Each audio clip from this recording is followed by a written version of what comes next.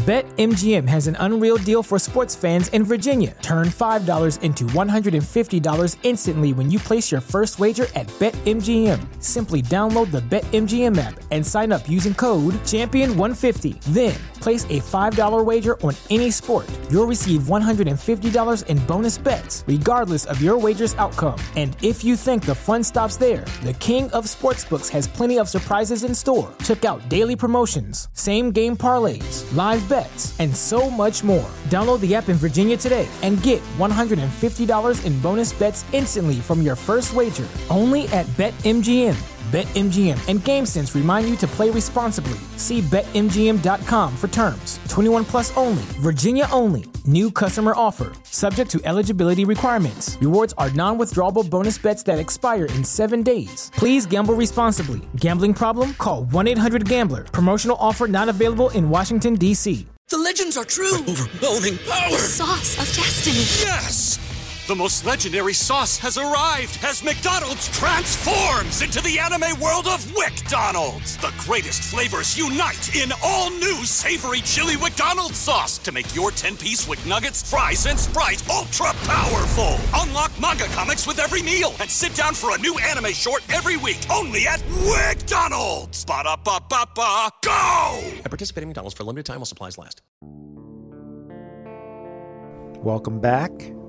Before we start this episode, wanted to give a few announcements. I am putting out extra content on my Patreon. If you didn't hear about it, I have peripheral hoodies and baseball tees out on the genypod.com website. I think they're pretty cool. A few people have bought them. I want you guys to take pictures and selfies in them and send them to me. So if you're listening, please do that.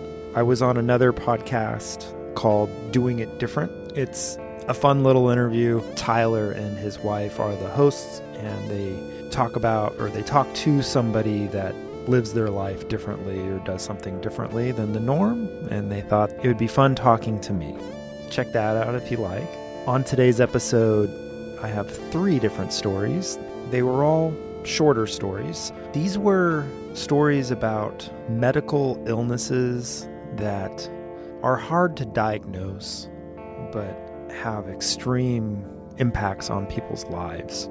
The first story is a friend of mine named John, who was a police officer and suffered a stroke. The second story is from Beth, who suffers a concussion, but it's not exactly as simple as hitting your head and getting over it in a few days. The last story comes from Ashley, who suffered all of her life from endometriosis, undiagnosed, which later led to serious health issues and effects for her. All of these stories revolve around misdiagnosis, revolve around health issues that seem to be commonplace, but people might not know so much about them. I was very much surprised by all 3 of the stories. I learned something from each one, and after collecting all 3, I decided this was the perfect episode to put them together. So first up is John. Yeah, you can't make this shit up. Yeah. So I guess I would like you to introduce yourself and then just kind of give a rundown on what you were doing pre and then what happened post. My name is John Rollitz. It was April of 2003. I was a police officer with the Weatherby Lake Police Department. I can't remember the exact date, but I believe it was April 7th or 8th. I remember it was the first week. But I'd been an officer for Weatherby Lake for a little under a year at that time, maybe a year. I can't remember the exact time, but I had been on overnights and midnight shifts forever, and my sleep schedule was all messed up, and I had finally got assigned to the day shift, which for anyone who's in uniform law enforcement, that's wonderful because you actually get to be out there in daylight and interact with humans instead of being in the darkness all the time. And remember, I had got up that morning, took a shower, got my uniform, body armor, all my crap on, was walking out the door to my car to go drive to work when I reached up and realized I hadn't shaved. And I was afraid that my chief and my supervisors would give me a bunch of crap for not shaving and not looking professional. So I go back into the house and lathered up, started shaving. And as I was doing it, I looked in the mirror, and I had already woke up with a headache, but I had assumed it was just sinus stuff at the time from allergies. But when I was shaving, I looked in the mirror, and then I saw, best way to describe it was like a big white light, kind of like if someone had one of the old kind of flash bulb cameras inside my head and was taking pictures through my eyeballs. And then the world kind of turned counterclockwise, which in actuality was me falling to the floor. And what was apparently 3 or 4 hours later, I was woken up in my bed by my roommate's wife, who I lived in their house at the time. And she was telling me there was someone on the phone for me. I don't remember getting back in bed. I was laying in my bed in my full uniform, boots and everything. It was my chief wondering where I was, and I didn't really know where I was at the time either, what had happened, and pretty much I told him I was sick. I am also a type 1 diabetic, and at the time I thought maybe something had happened, like a super low blood sugar or something, and I just told him something was going on and I'd have to get back to him. I was still trying to figure out what had happened, and my body just wasn't working. Couldn't stand up, couldn't move around. The body just wasn't doing what I was telling it to. Couldn't move my arms or legs or anything right, and when I did, it just kind of flopped all over. And apparently my speech was pretty impaired too, and memory was a little spotty at what had happened next, but I remember my roommate and a neighbor carrying me out to a car, and they drove me to the emergency room at the Liberty Hospital. They kept me there for a couple days, and my blood sugar was pretty high. Anyone who's familiar with diabetes, blood sugar of 500 to 600, that's pretty serious and can be life-threatening. And they assumed that I just ate too much sugar, didn't take enough insulin, and it was just a diabetic issue. What is that called? Like a diabetic attack, or just? It's, like, layman terms, it's just called high blood sugar. Ketoacidosis is the condition when your blood sugar gets so high that your body starts basically feeding on itself for energy. I think what you're thinking about is what's called an insulin reaction. Some people will call it insulin shock or improperly a seizure, and that's when the blood sugar is too low, and that's something that can actually cause death pretty quickly. But this is the opposite. It's what happens when a diabetic eats too much sugar or just doesn't compensate for what they eat with medication. But that's what the doctors and the staff at the emergency room assumed had happened to me. I remember them pumping me full of insulin to get my blood sugar down and giving me lectures on taking care of myself. And I'd had diabetes for 20 years, so I knew how to take care of myself. I just had endured the lectures. And then on the second or third days when they decided I was safe enough to leave, but I couldn't walk, I couldn't stand up. That's never happened to me. I've had high blood sugars before. That just was never part of it. That it wasn't a symptom of it. Mm-hmm. But they said, "Oh, you'll be fine. Just get out." Basically, so they put me in a wheelchaired me to my car, or to my mother's car. My mother came to pick me up that day. Yeah, because you're not doing a lot of driving yourself. No, whatsoever.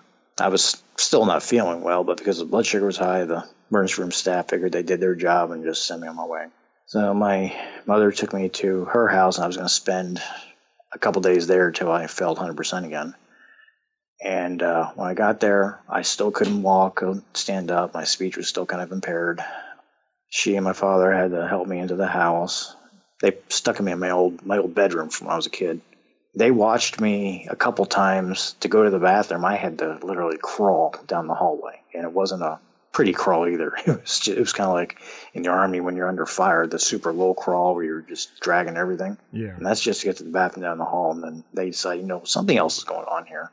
So they packed me up, took me back to Liberty Hospital, and took me to an endocrinologist, which is a doctor that specializes in diabetes.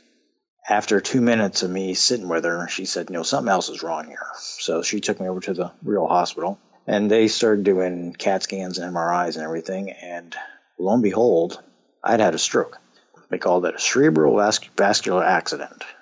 And then they started treating me for that. What is the treatment for that?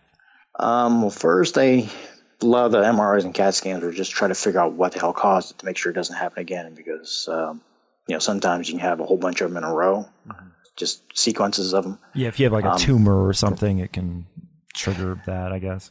Yeah, there are all kinds of little reasons. But basically, what a stroke is, it's, I'm no doctor, so if I use improper terminology, please forgive me on that one. Yeah. But it's basically when either there's a blockage to a blood vessel in the brain or like a burst blood vessel. Basically, it's when an area of the brain is deprived of oxygen and basically dies or gets permanent damage done to it.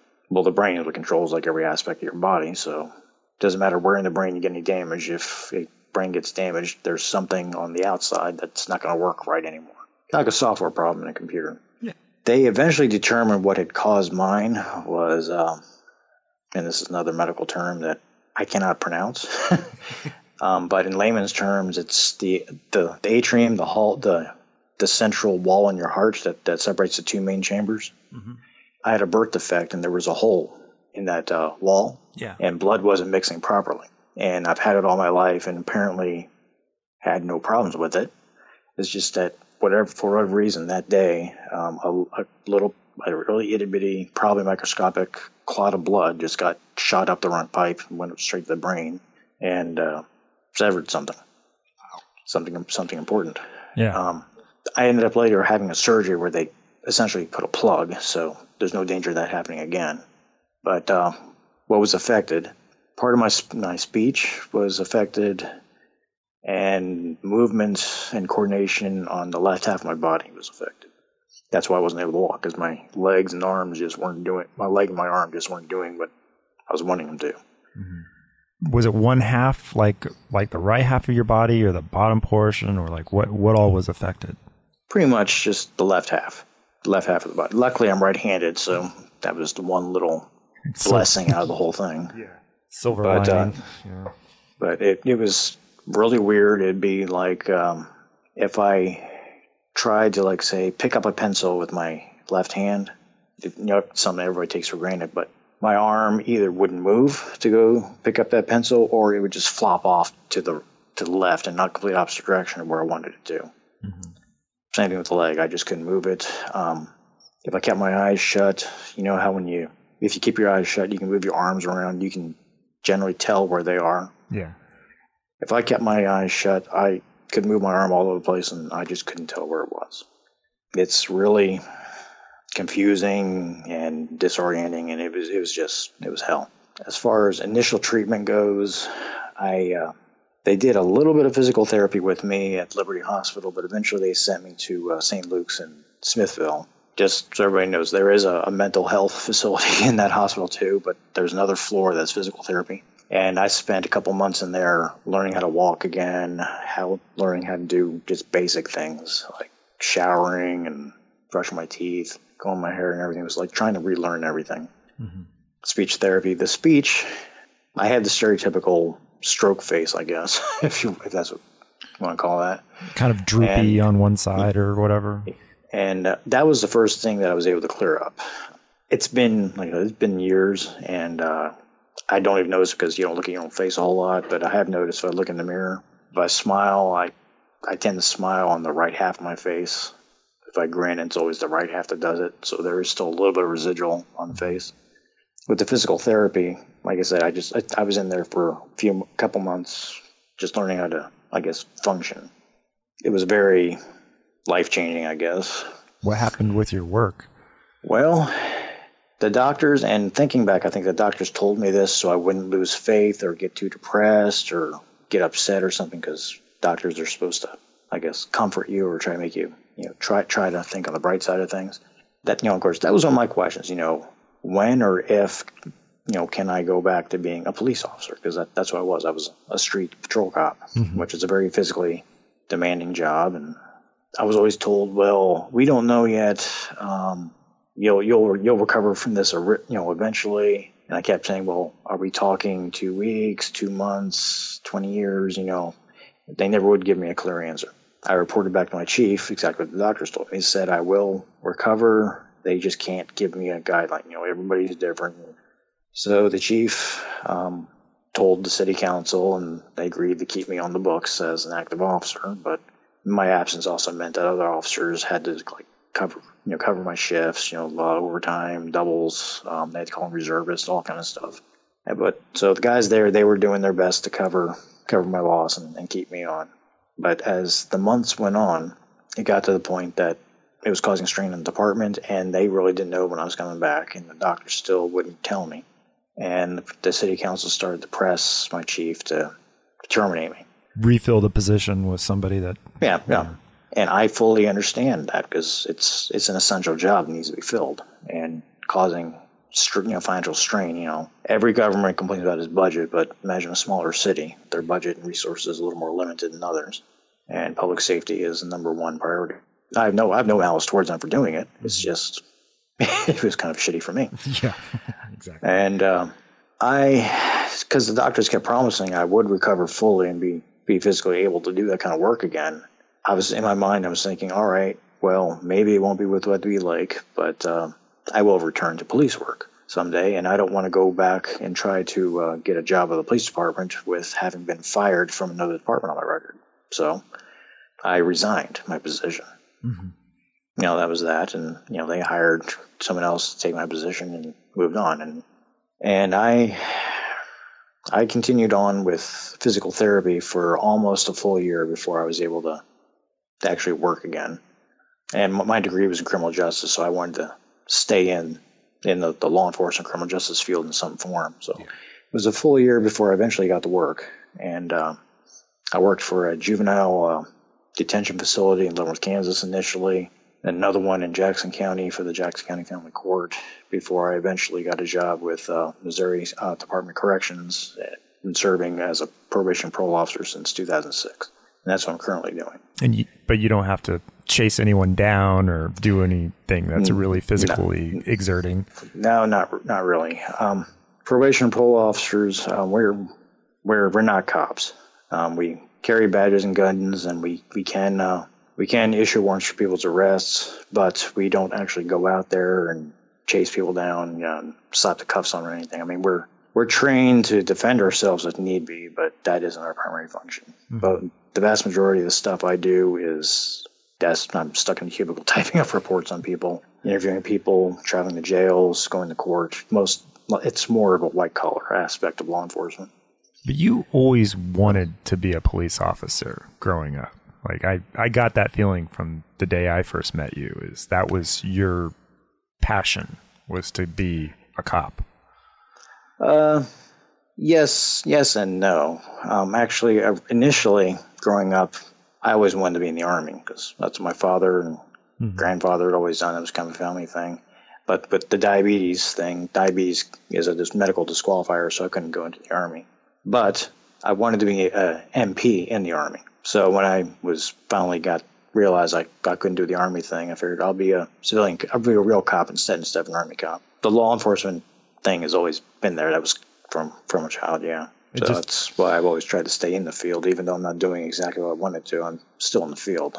I just remember when this happened and knew that was going to be career ending for you. It was heart-wrenching to like Jeremy and I. We couldn't even imagine how it must have been for you. Yeah, it was, yeah. I mean, yeah. Because there was just a whole lot of uncertainty. I mean, for a while there, I wasn't even sure if I was going to be able to walk again, let alone do anything else. And then when it got to the point that, I realized I was going to have to re-enter the workforce, just how or what was I going to do? Because I wasn't trained to be anything else. There were some people that said, oh, well, at least you can go flip burgers. And I was like, well, actually, I couldn't at the time. I didn't have the coordination to even do that. Mm-hmm. So I just didn't know what I could do. I don't know if I mentioned before. I was 27 years old when this happened. Mm-hmm. Still pretty young. It was just so much uncertainty and having a dream torn out, because becoming a cop, it's not an easy thing. I mean, there's the rare occasion where someone graduates from college, or they're 21 years old and they go and apply for a police department job and they get it right away and get put through academy and they're put on the street. But that's kind of few and far between. It's kind of an effort. There's a lot of competition. I am no way going to talk down about veterans, because I fully support our veterans. Mm-hmm. I wanted to be one myself.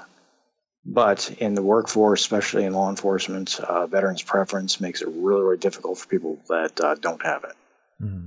And and that was back in the late 90s or 2000s when I first got into business. There's even more veterans out there now. And not that they don't deserve it, but for the people that are not veterans, it's an obstacle they have to overcome. So so when I got into it, when I finally got the police job, I had put myself through the academy on my own. Had to take some contract and private security jobs, which are sometimes looked down upon, and had to do that. So I was actually at the point in my life where I thought I finally got things on track and was moving forward. Then all of a sudden, everything was just ripped out. You dedicated years of your life to become a police officer. Yeah, years, student loans, which I'm still paying off, time. There's some friendships just because of the nature of the business I was into. I had to sever. It cost me some relationships because of the hours I had to work. I mean, there's a lot of dedication, a lot of time, a lot of money put into becoming law enforcement of any kind. And then you became a police officer for less than a year. Technically, I was on the books for about 2 years, but that was, the second half of that was just the wait and see when I was in rehab. But yeah. I was actually in uniform for a little less than a year. I was still rookie status. Yeah. I couldn't imagine myself dedicating education, all this stuff to do what I love and then have that just be cut off after such a short amount of time. Now, I realize you've gone on and you stayed in law enforcement, you stayed in the criminal justice system, but you wanted to be a cop, man. Yeah. In the years since, I have moved on with my life. I've had a marriage that did fail, but I got 2 beautiful daughters out of it. I wouldn't trade them for anything in the world. There isn't a single day that goes by that I don't miss being uniformed. But reality has to kick in too. I got to move on, got to pay the bills, got to take care of my children. Obviously now you're older and the qualifications might be out of sight, but were you pretty much disqualified from being a uniformed police officer from there on out? I mean, what are the requirements, and do you have to do certain things? Well, every individual department in the United States it's basically its own individual. It's like they're all their own independent company. There's no national police in the United States, which one of the, I guess, advantages to every single department being its own individual entity is that they all have different requirements. Mm-hmm. I ran into this when I was first trying to get a police job too, because I'm a diabetic. Some agencies don't allow diabetics. Mm-hmm. I lucked out to happen to end up working for an agency. The chief was a diabetic, so that wasn't an issue with him. Yeah. So it could be something as simple as that. Some don't allow asthmatics. Some look really deep into your personal life, credit ratings, who your friends are, whether or not your second cousin's girlfriend is a felon. Every place looks at something different. Mm-hmm. But the one universal thing is that you're expected to be able to overpower people physically, if need be, to effect an arrest. Yeah. And having 50% of my body not working properly, that just won't work. Mm-hmm. I mean, I couldn't even run. In fact, it was 2003. It wasn't until 2016 where I was able to run again. I ran again for the first time last summer. And I found out by accident. I was playing with my kids in our yard, and I went to go grab one of them and realized I had just sprinted a little way to get her and realized I could run. So that was kind of a milestone for me, but that's all these years I just couldn't run. Mm-hmm. Do you think you're 85% back to capacity or? Anymore, that would probably be a pretty good assessment. Mm-hmm. In probation and parole, even though we don't affect arrests or anything, every once in a while we have to defend ourselves. So we annually have to be certified in self-defense techniques. And I've passed, most of the time since I've been with the agency, I've been able to use my left arm effectively for that. Yeah. So the running is still, until recently, has been an issue too. But mm-hmm. Things are improving. It's just, I don't think I will ever be 100%. And if there was some magic pill that cured me to be 100% again, I would definitely look into it. But I'm 41 years old. I don't know if going back in uniform would be a thing for me to do right now. Mm-hmm. Yeah. I kind of think I missed the boat. The prime of my life pretty much was this injury, well, not going to injury, but this condition pretty much robbed me of it. Yeah, we're getting up there, man. I know. Well, you're not too far behind, are you? No, I'm 40. Oh, you're 40? Okay. Thank you, John, for sharing. Our next story comes from Beth, who suffers a concussion, but the symptoms and issues that happen afterwards seem to last a lot longer than most of us would think. Go ahead and introduce yourself and what. I'm Beth Wires. I live in the Cincinnati, Ohio area. Back on July 9th of 2016, I hit my head. I wish I had a better story for that, but I actually was bending down, putting stuff in the refrigerator, and I stood up and hit the bottom of the freezer door. It happens to the best of us. It really does. I was complaining that every time I reached into my refrigerator, I would cut my hand on one of the shelves, and gosh. Yeah, and it was like drawing blood, and I'm like, why? Oh my gosh. Yeah, if only I did that. So I stood up like, what in the world just happened? And all I could think of was, wow, I hit my head really hard. I've never hit my head that hard, but I didn't pass out. I didn't black out, didn't see stars, none of that. But I was getting ready to clean the house, and I thought maybe I should just sit down for a minute, just to be sure. Sat down. I was fine. So I got up, cleaned the house, and went on about my day. So the next day comes. I do the same thing. I was completely fine. I exercised that day, anything I normally did. Went to bed, got up the next day, totally fine, until about 4 p.m. and I got a little headache, which I really didn't think anything of. I get headaches, so no big deal. And the next day, I actually had already had an appointment with my family doctor scheduled. And I just thought, well, if I'm not feeling well, I'll just ask him about it. I still did not feel well. My head was pounding and I was sensitive to light. So I thought, well, I better ask him. So he's like, yep, you got a concussion. You need to go to the ER. Let's get a CAT scan just to make sure. So I got a CAT scan. Everything was fine there, and got the spiel of 7 to 10 days, don't do anything, and you'll be fine. Well, a couple of days go by after that. I'm not feeling horrible, but I'm not feeling great.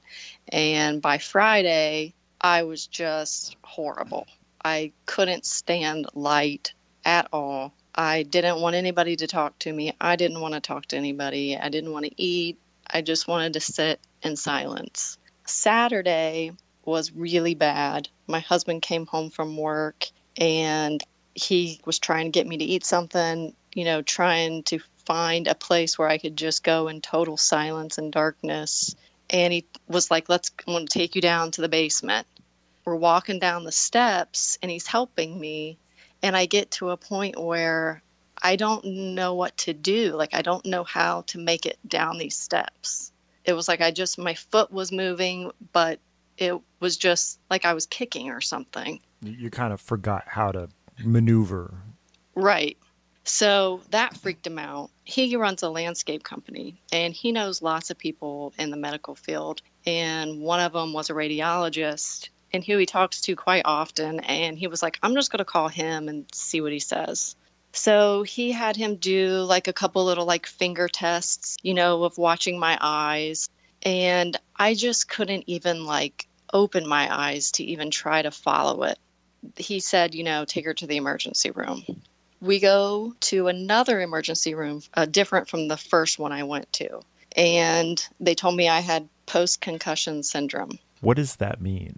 I don't even know. It's basically just like you got a concussion and you're still having issues. That's really all I got from it. So it's typical concussion symptoms. Mm-hmm. I think it's just like it's lasting longer than the 7 to 10 days. They gave me, just like some pain pills because my head just hurt that bad. Again, just told me, well, it's just going to take longer for you to heal. It might take a couple weeks, instead of the 7 to 10 days. So I'm like, great. 2-3 weeks go by and I'm still not well. I'm better. I'm functioning a little bit more, but I mean, all I did was basically sit in a chair and actually listen to podcasts. That's when I found out about podcasts when I got my concussion. So Generation Y is what I started with, and I was addicted. Thank you. Thank you for that, because I don't know what I would have done all this time if there wouldn't have been podcasts to listen to. So I know, because the radio just isn't any fun, right? No, not at all. My husband ended up calling the guy, the radiologist, again and talking to him like, she's not better. And everybody just tells us, sit and do nothing. You'll get better. And he actually told us of a doctor to go to. Finally, I think it was probably early August. So it had been a good month since I hit my head. Mm-hmm. Found a doctor, and she said, everything is typical. And she wanted me to go to vestibular rehab. I started doing that pretty much immediately, 2 to 3 times a week, for a good month and a half, 2 months. And I actually started feeling like a lot better. And by mid-October, I think this is working. And I was able to drive again, just basically do normal things, but slowly, integrate everything back in. So you weren't driving, you weren't able to do anything. I wasn't able to do anything. Like, I love to cook and bake, and I couldn't do that. I couldn't clean my house. I couldn't do laundry. I couldn't drive. I mean, it took everything I had just to ride in the car to go to these appointments. That wasn't fun. By mid-October, I had a wedding to go to in Tennessee, and I asked my doctor if I could go, and, she said yes, but she was concerned about, the altitude and everything, but said, as long as I don't go up just in the mountains and stay forever, I'll be fine. It was just a couple days, and I came back. I could tell I didn't feel as good as I did before I left, but I thought, I hadn't really had that much activity in a really long time, so I'm going to be tired and worn out.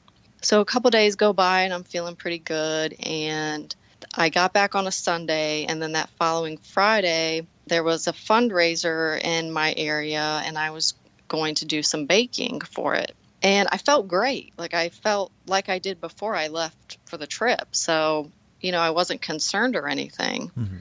But after I did that, I went to a wedding that night for just a little bit, and I haven't been the same since. That was late October, and early November, I called the doctor, and I was having kind of a new batch of symptoms. I was dizzy where I wasn't dizzy before. I had a lot of pain in my right eye, and I did have some balance issues. She said that she thought I was having migraines in my right eye, and just to take medication and then take me back to rehab. Well, I'm a very sensitive person when it comes to medication, and of course I had to have issues with the medication, so I couldn't take that anymore. Always, yeah. And she was just kind of didn't really say anything else, just continue rehab. I'm going again 2 to 3 times a week. I'm definitely better than when I was when I first started going, but I keep having these same issues, and they don't really get any better. I just started kind of looking things up on the internet as much as I could, because I really can't look at that kind of stuff for very long. All of it says you have cancer or you're going to die soon. Yeah. Right. Yeah. I found this place in Pennsylvania, and it's this big concussion place. And I told my husband, I was like, I want to go there. No, where? It was in Pittsburgh. I've looked in Ohio. I don't know where to go. And being so close to Cincinnati, I would have thought I could have found something. We decided, okay, we'll go to Pittsburgh. So I actually had an appointment scheduled for tomorrow in Pittsburgh, and it took 6 weeks to get that appointment. But over Christmas time, my husband talked to another one of his customers who is to sports medicine, and his partner actually did surgery on my husband's knee last year, and my husband was having problems with his knee again. And so it was talking to him about it, and said, hey, it's not a good time to do surgery, because of my wife. She still can't drive. And the guy was like, okay, what's going on? Tell me more about this. And he's like, we have, one of the best doctors here in Cincinnati. We were like, what? I've searched, we both have searched for months now. It's weird that some doctors, they don't know what social media or any type of online presence, what that means. Yeah. Until we found this guy, I couldn't find him on the internet, and then after I knew his name, then I was able to find out more about him. But until then, it was just like, wasn't there. Yeah. They actually got me in last week to see him. So now there's actually like a plan. There are a team of doctors and other professionals who basically deal with each symptom that I'm having. It's just like, finally, I feel like there may be, an end to this. And it still might be a while, but I feel like I'm finally going to get help. So it's been months now, and it's taken you finding a sports medicine doctor. And of course, when I think of sports medicine, I think of football players getting concussions. I think of boxers, being beat up. I think you really lucked out here with finding the right combination, because most doctors, they just treat the symptom, they just treat the general idea of what's wrong, and I think you're on the right track, because wow, if you've been going this long with all these problems, that's terrible. Yeah, I mean, it's unreal. But really what I have found out through all of this is that it is really more normal than people think. They have told me to expect at least another 6 months before I'm really back to normal.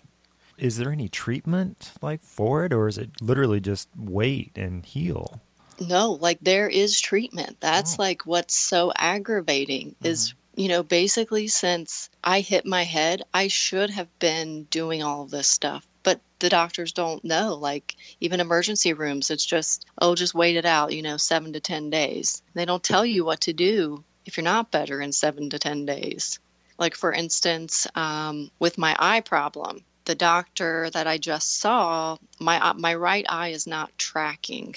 And so it hurts a lot because it's basically straining for me to see properly.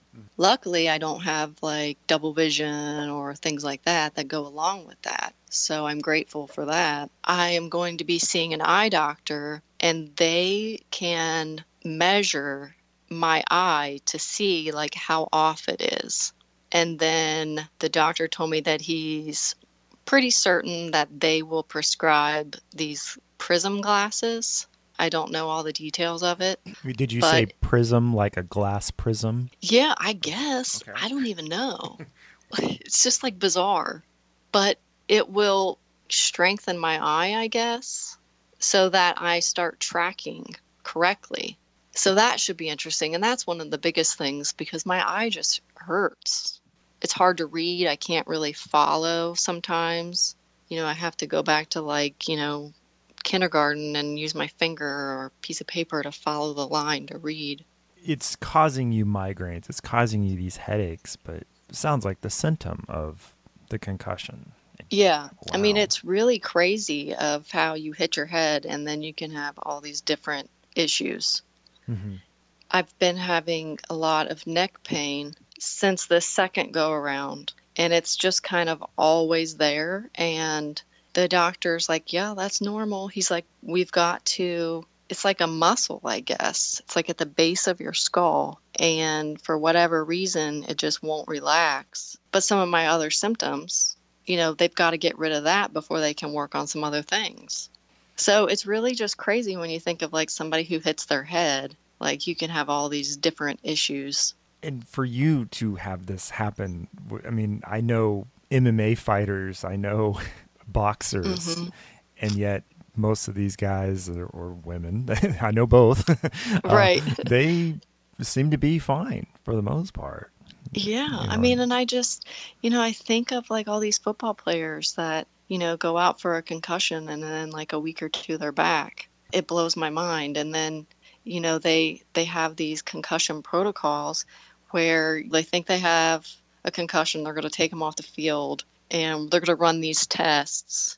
Well, I feel like I would have totally passed that the day I hit my head because I was perfectly fine. Yeah. And then if 2 weeks later you're reporting a problem or however long, right, they're not going to think, oh, it was when he, that line run and got tackled that one time 2 weeks ago. They're not going to make that connection. Yeah, and then what happens if they hit their head again in the meantime? Because they keep playing. And I hear that if you're dehydrated, it makes it even worse because there's not as much brain fluid up there to pad your brain from hitting, bouncing around. So if you're a fighter, a boxer, MMA fighter, and you're dropping weight, well, if you're having to make your weight the day before or the day of the fight, you're putting yourself in major danger. Gosh. Meanwhile, if you have high school kids playing football, if it's a really hot day out and they're sweating and they're not drinking water and they're training, they're doing their tackles, and it just makes it even worse. So it's gosh. A lot of people just don't understand what I have been through, and they don't get why I'm not better. Like a long time ago, they just don't understand. They don't understand why it takes so long, and people just don't realize like this is a lot more normal than people think.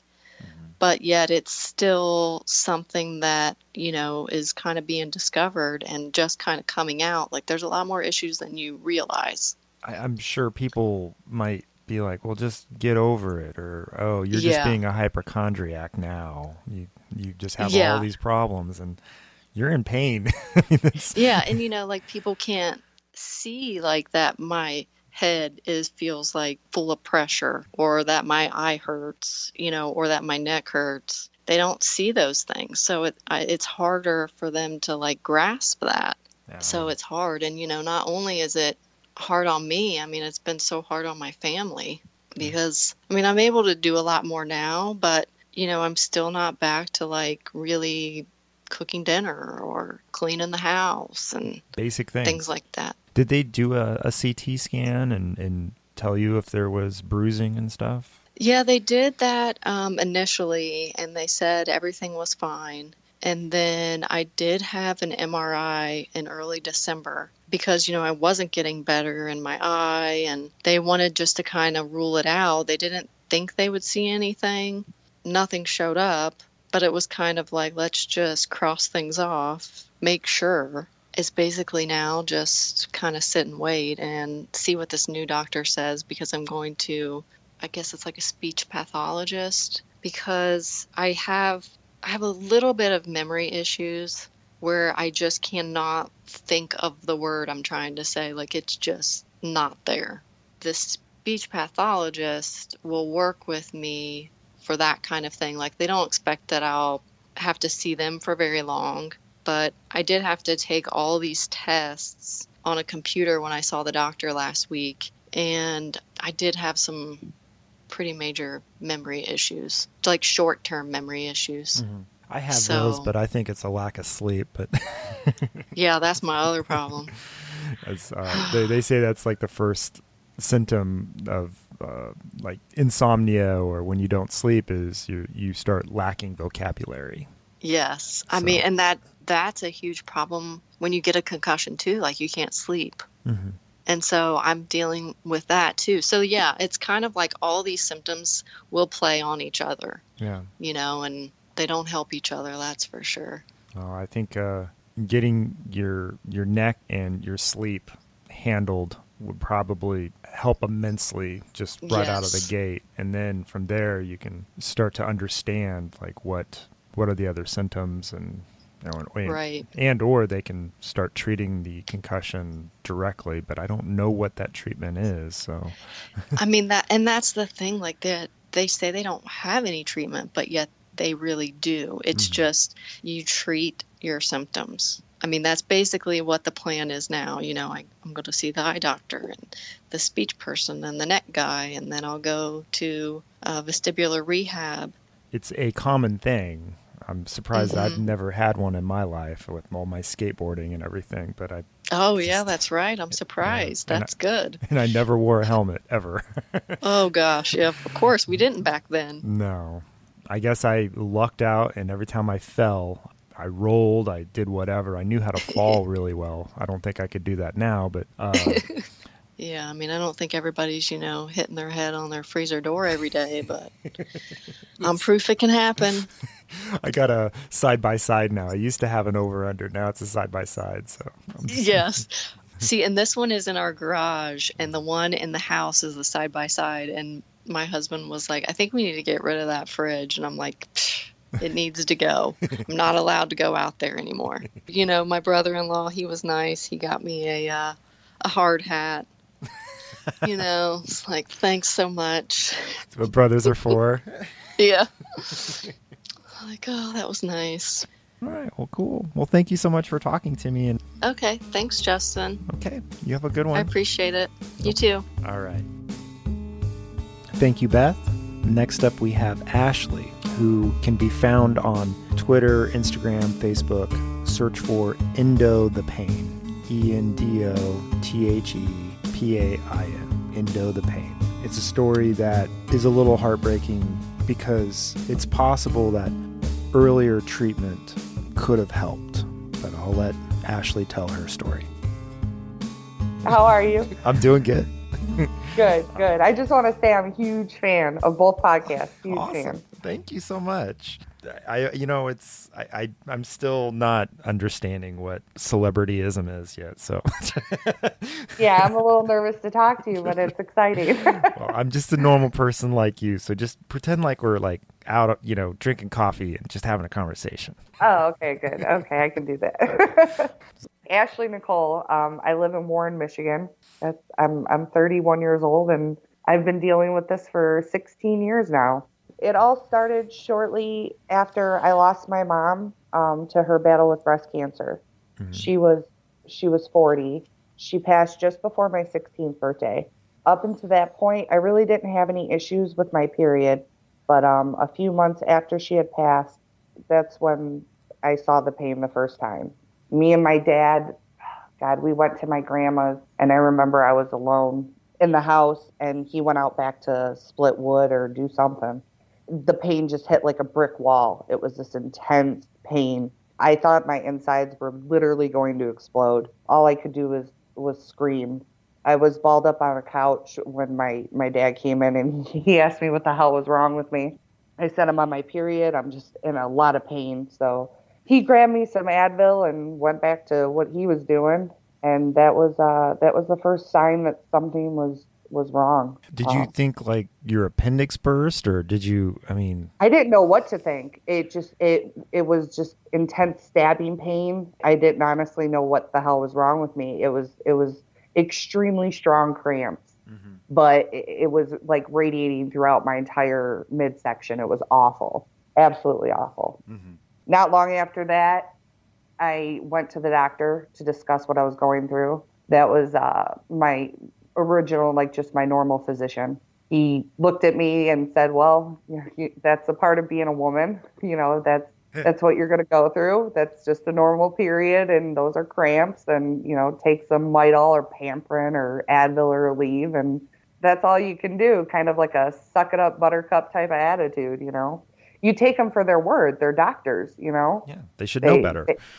Right. They should know exactly what you're talking about, and they know what they're talking about type of thing. And no, not so much. And something that I always hear in this realm is, you'll have mild cramping and discomfort, and it'll last for a few days. And, that's, even if you aren't suffering from anything serious, I don't really know anyone that has what the description is.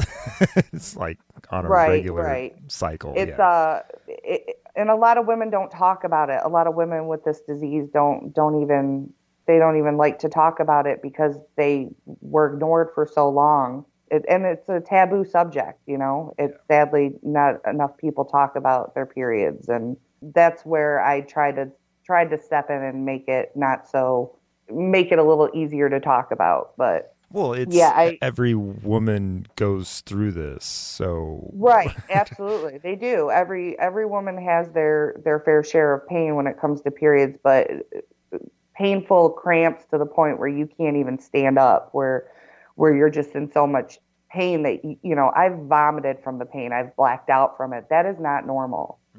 And women need to know that that is not normal, and, to seek out until you get your answers. You can't quit. I can't even tell you how many doctors and gynecologists I went through. It's up there, probably I'd say between 12 to 14 gynecologists and doctors I went to. What did they tell you? What was the general thing, or what was one of them? Oh, God, it was always, it was the attitude of it's all in your head, you're crazy, this is normal, this is, what you're going to have to deal with, take some Advil, take some Tylenol, take whatever, and they would push drugs on me. I think I tried Vicodin for the first time when I was 16. It made me throw up because it just upset my stomach really bad. They tried Darvocet, Tramadol. They pushed as many drugs as they could, but they never tried to figure out what was causing it. A few of my gynecologists went as far as taking out the ultrasound, and they'd look and say, everything looks fine. Your left ovary is a little smaller than it probably should be, but everything looks good. There was one doctor told me it was because my uterus was tilted. And I was thinking, that's strange because my sister has the same thing and she's not, writhing in pain every month. So yeah. I knew it wasn't because of that. But the sad part about it is you start to believe them. You start to think, okay, I'm just nuts.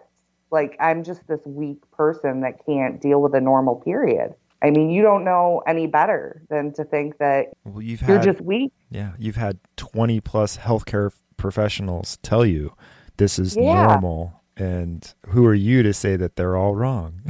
Right, and it starts to sink in, and then because my mom passed away, my dad and my sister for the longest time thought I was doing it for attention. They thought I was doing it to get out of school or to get out of work. I almost didn't graduate. I could never hold down a job. I didn't have anyone in my corner. It was just me. Yeah, you just start to believe them that you're just nuts.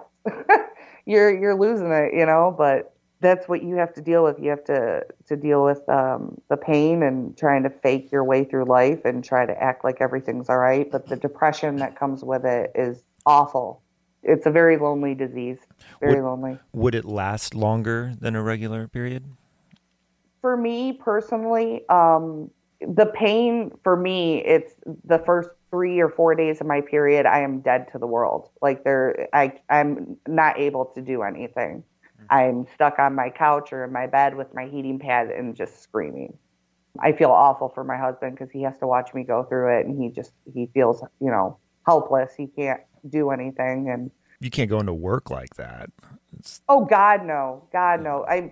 For a while, when I was working, I no longer work. Luckily, my husband can support me. I used to be a hairstylist, and for a long time, when I was working with my best friend Danielle, we had massage tables in the back, and on my really bad days, I would just lay in there and cry, and she would kind of cover the front. But yeah, it's really hard to work when you have this disease, because not only do you have to call off, but then you're putting that on, other people that you work with that have to come in to cover for you. And it causes a lot of issues. I can't even imagine trying to do that, and every month having to schedule around it, your life, whether it be work or anything. and it's not just during your period. I got to make that clear. It was a few months ago, I decided to write down in my phone every time I had pain, because you don't just get pain during your period. You can have sporadic pains during the month. And I averaged, I think it was after 6 months of writing everything down, I had averaged 5 to 7 days out of each month that I didn't have any pain. So, I mean, I could be not on my period and walking in the grocery store and my knees will buckle because, the pain just is all of a sudden just hit you. And there's no warning. You can only do so much to prepare for your actual period, but those days that you have no warning sign, you have to try to deal with it. So when did you decide that this isn't normal, and what happened? What was the shift? Like I said before, I just started to believe them, and this is my life. I'm just going to have to deal with it. You're going to have to suck it up and move on and just try to deal with it the best you can. And it was after me and my husband got married, we decided to try to have kids. We tried to conceive for about a year and a half, and I wasn't getting pregnant. I never once got a positive ovulation strip. I was doing everything I possibly could, from charting my temperature. You know, I'm on all the fertility blogs, and my husband looked at me and said, maybe it's time we go see, a fertility specialist. And the first thing I'm thinking is, oh God, another doctor. I don't want to go to another doctor. But he was right. And that's when I met my angel. That's what I call her. She's my angel. She no longer works. She's retired now, but her name's Dr. Blacker, and she was amazing to me. She sat down with me and said, okay, what's been going on? And I wasn't originally going to tell her everything that had happened in the past. I was just going to tell her, I'm having a hard time getting pregnant. But when she asked me what was going on, I just unleashed everything on her.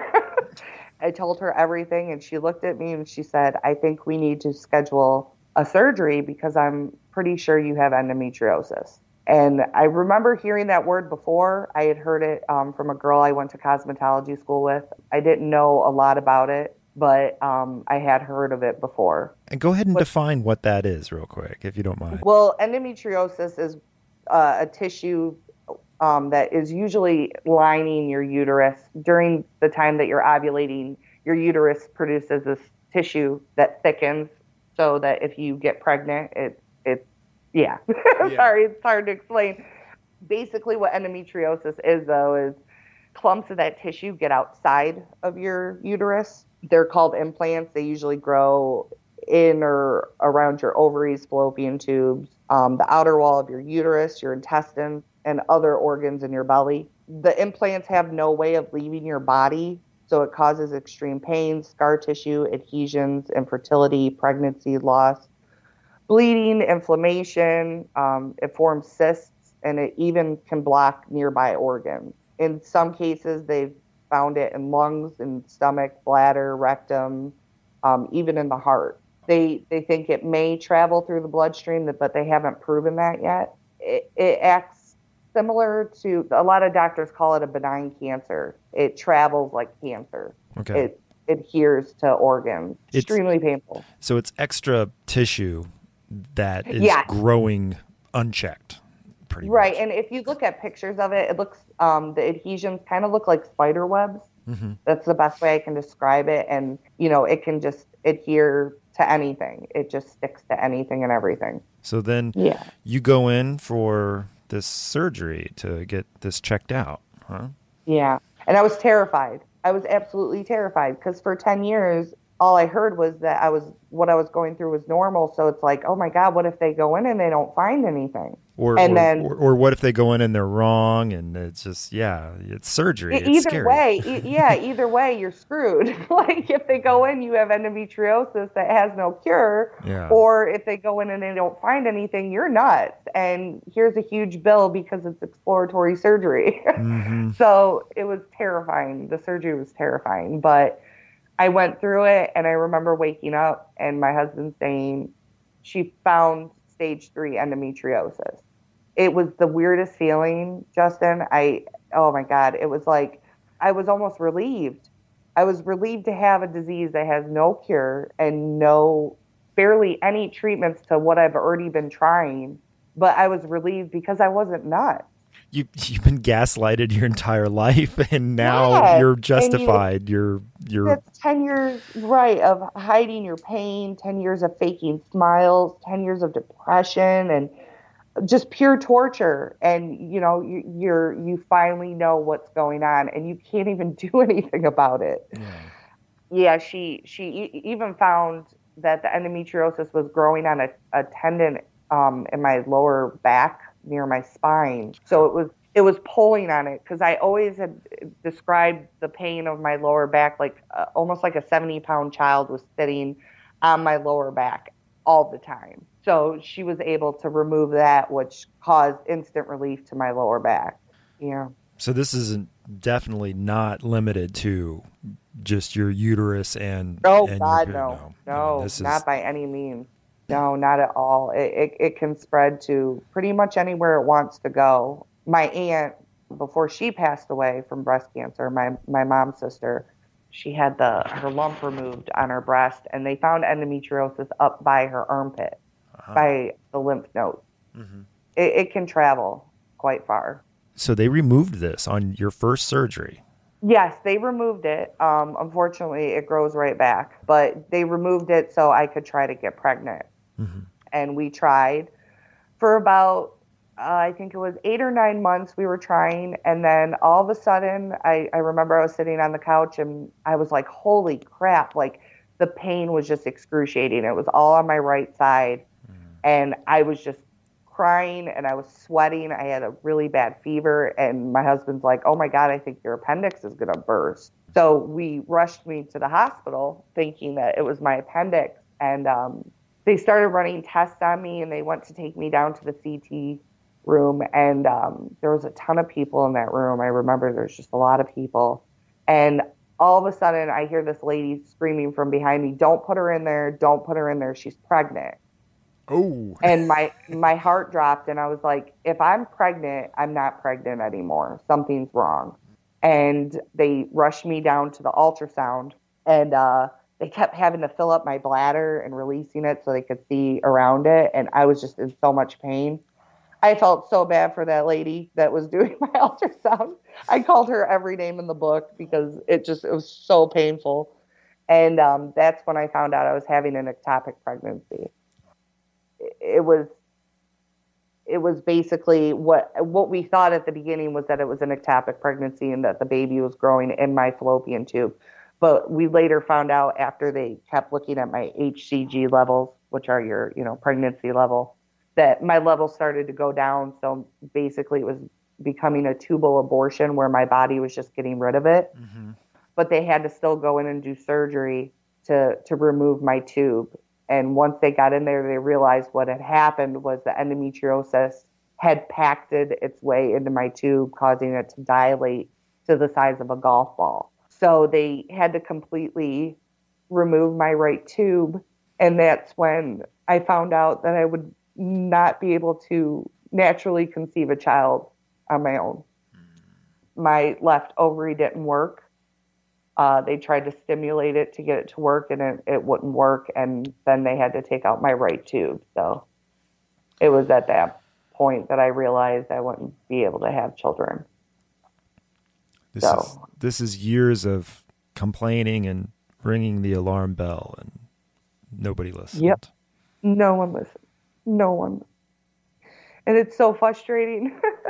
It's one thing to be in as much pain as, I'd been in, but it's another to completely lose your chance of having children with this man who, is going to be a terrific father.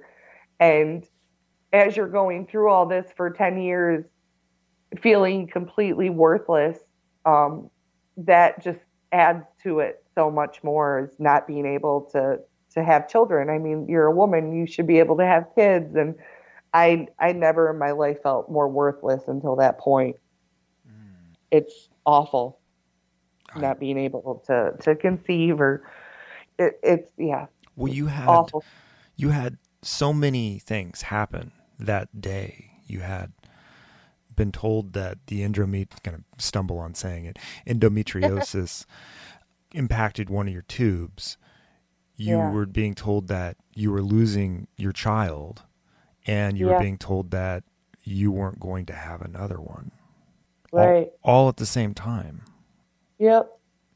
There's no way to wrap your head around it. It's just you just gotta suck it up and move on and deal with it. And that's the type of attitude I had when I first found out I had the disease. But, I was thinking, I have to do something. I can't sit back and not do anything, And that's why I started Endo the Pain, was because I didn't want another 16-year-old to go through what I did and not have anyone in her corner and, to stand up for her or give her the information she needs. So that's why I started the website and the support group. Because I couldn't stand by and let that happen to anybody or allow anyone to feel alone. I remember it's when a very lonely disease. Yeah, I remember when you followed me on Instagram. I saw the Endo Pain, and my wife was actually, whoa, like that might be what I have, because I have terrible cramps every month, and hers lasts a lot longer. Hers, sometimes it goes on for almost 2 weeks. So 2 weeks out of every month, she's got issues, and it's just ongoing. I mean, she should definitely talk to someone, because it can do a lot of damage the longer you don't know you have it. Yeah. And my story is very similar, if not identical, to so many women. On average, it takes 8 to 12 years to be diagnosed. And the reason why is because there's no test. They can't see it in an ultrasound, a CT, an MRI. The only way you can be diagnosed is through surgery. So that's why it's so unbelievably hard to get diagnosed and to get people to listen to you. If it wouldn't have took me 10 years, who knows? Maybe the damage to my left ovary wouldn't have been done and I would have been able to have kids. I don't know what would have happened. Mm-hmm. There shouldn't be painful periods to the point where, you can't move or you can't function. That's not normal. So I would definitely urge your wife to go and seek out either an endo specialist or even a fertility specialist. Mm-hmm. Usually gynecologists can't really do much. They'll hit you up with the ultrasound, and like I said, they can't see it. Yeah, it's just we've never planned on having children, so we never, explored this sort of issue. And, right. So but I mean, if she's in pain that much, that's not any way to live. But I wish I could say that if she found out that, everything would change, but it doesn't. It's the same type of treatments. It's birth control or pain medication, or use your heating pad or your TENS machine. And, that's it. You're given the same things you're given before you even know you have it. It's frustrating. It really is. And she has leg pains, ankle pains, all these other kind of issues during that time. And she calls it Shark Week, but oh my God, that's brilliant. She always tells me it's Shark Week, and I call it my week of hell. So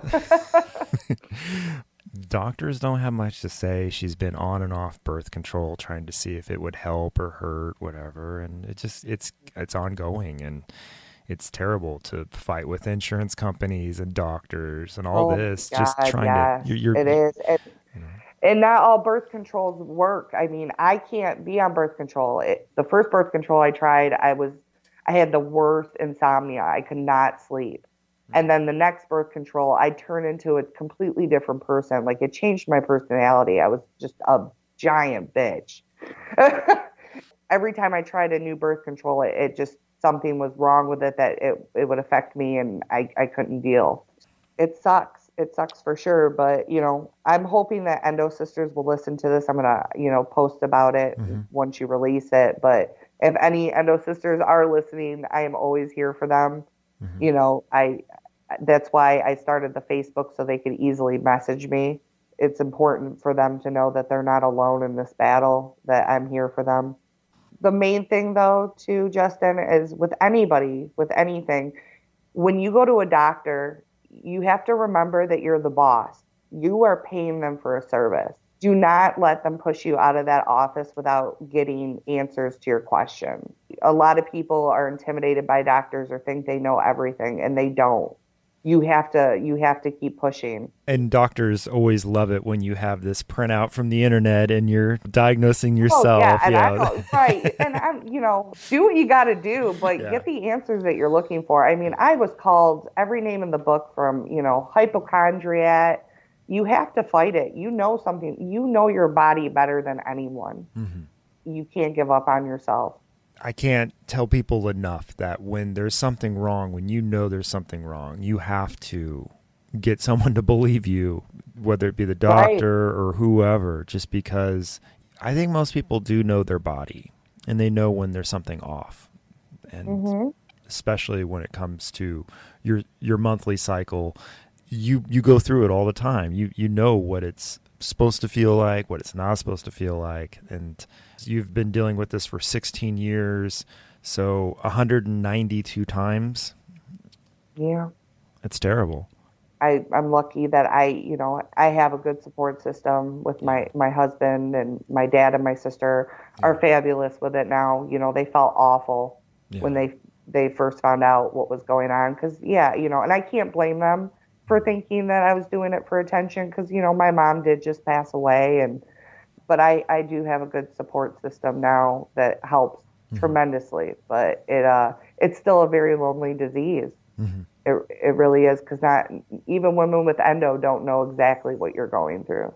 It's mental, it's physical, it's emotional, it's all of it. It just wreaks havoc on everything. You're out on Instagram and Facebook, and it's Endo the Pain. So ENDOTHEPAIN. Right, and I have to give credit to my husband because he came up with the name for it. I was like, that's brilliant. Thank you for giving me the platform to talk about this, because it's not talked about often enough, and it needs to be. It needs to be. Absolutely, and that's the whole point of my podcast, is to talk about things that affect everyone every day, yet we just shove it under the carpet and move along like it doesn't exist. Right. No, and I so much appreciate it. When I'm in a lot of pain, and I'm trying to just concentrate on either breathing or just getting through the day, I'll listen to to your podcast just to get my mind off it. It's a huge help. So thank you. Yeah, it's just something to focus on. That's not horrible. And for some reason, the murder and mystery and mayhem and that stuff helps keep my mind off it. As always, I'd like to thank all the guests that came on today. I hope everyone listening might have heard something new or could relate to some of the stories. It was a little bit of a different type of episode for me. I didn't know quite what I wanted to do with these stories at first, but as the days passed and I got a new story about health effects, by the time I got 3 in a row, I thought, well, here's a full house that I can play. And I hope it does give some people understanding on possibly something they're going through or a loved one. And we'll go from there. I'm going to be traveling next week, possibly to do a TV show. Keep that on the DL. It might delay my next release by a little bit, but I'm planning on taking my laptop with me and any downtime I have in the hotel, doing more editing and getting more stuff out there. Again, I still feel a little bad about last month and not being able to get out as much as I wanted to. So thank you dearly to all my Patreon supporters, especially the new ones that have just signed up. I hope you go back and listen to some of that content I've put out. I also will be releasing a couple stories that were interviews I did on the Generation Y. They can be found out on genypod.com for free, but I'm going to put them out on the peripheral because they were truly what inspired me to start this. And they are a little different. Some of you might have already listened to them, so sorry if it's redundant for you, but I'll be releasing those this month and next. Thanks for listening.